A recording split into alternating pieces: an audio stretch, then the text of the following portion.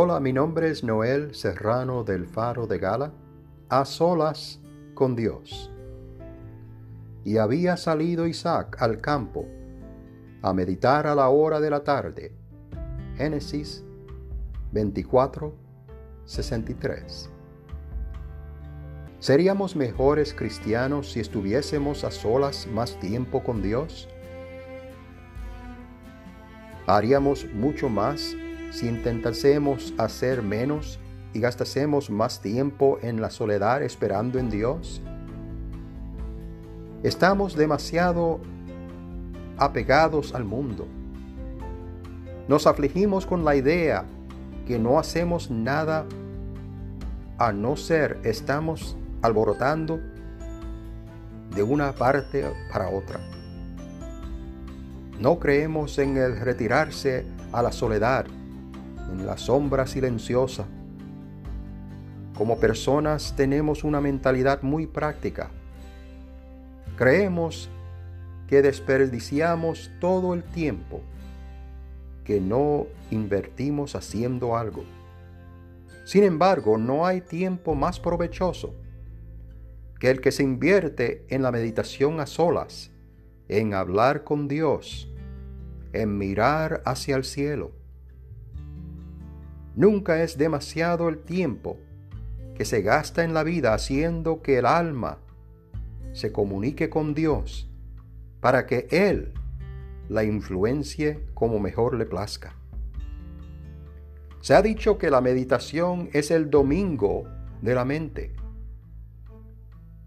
Demos con frecuencia en estos días un domingo a nuestra mente, durante el cual no hará ninguna clase de trabajo, sino simplemente permanecer en calma, mirar hacia arriba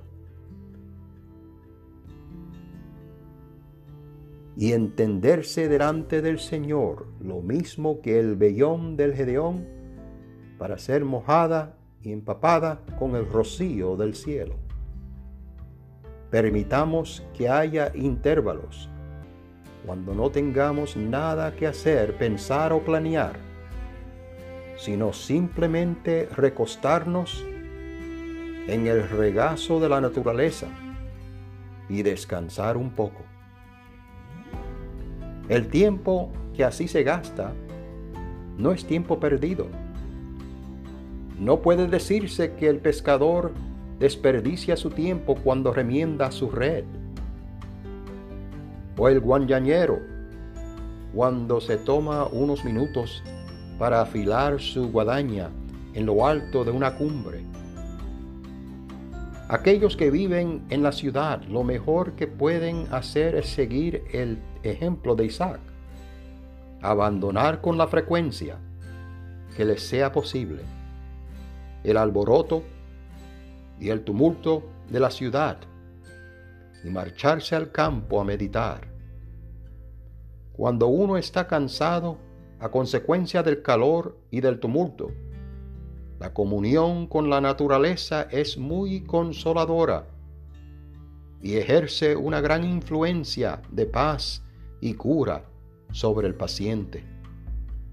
Un paseo por el campo, por la costa a través de las margaritas que se encuentran esparcidas por las praderas, te refrescarán por completo y hará que tu corazón palpite con un nuevo gozo y esperanza. Este es Noel Serrano del Faro de Gala. Lo siguiente ha sido una presentación de la Fundación Gala.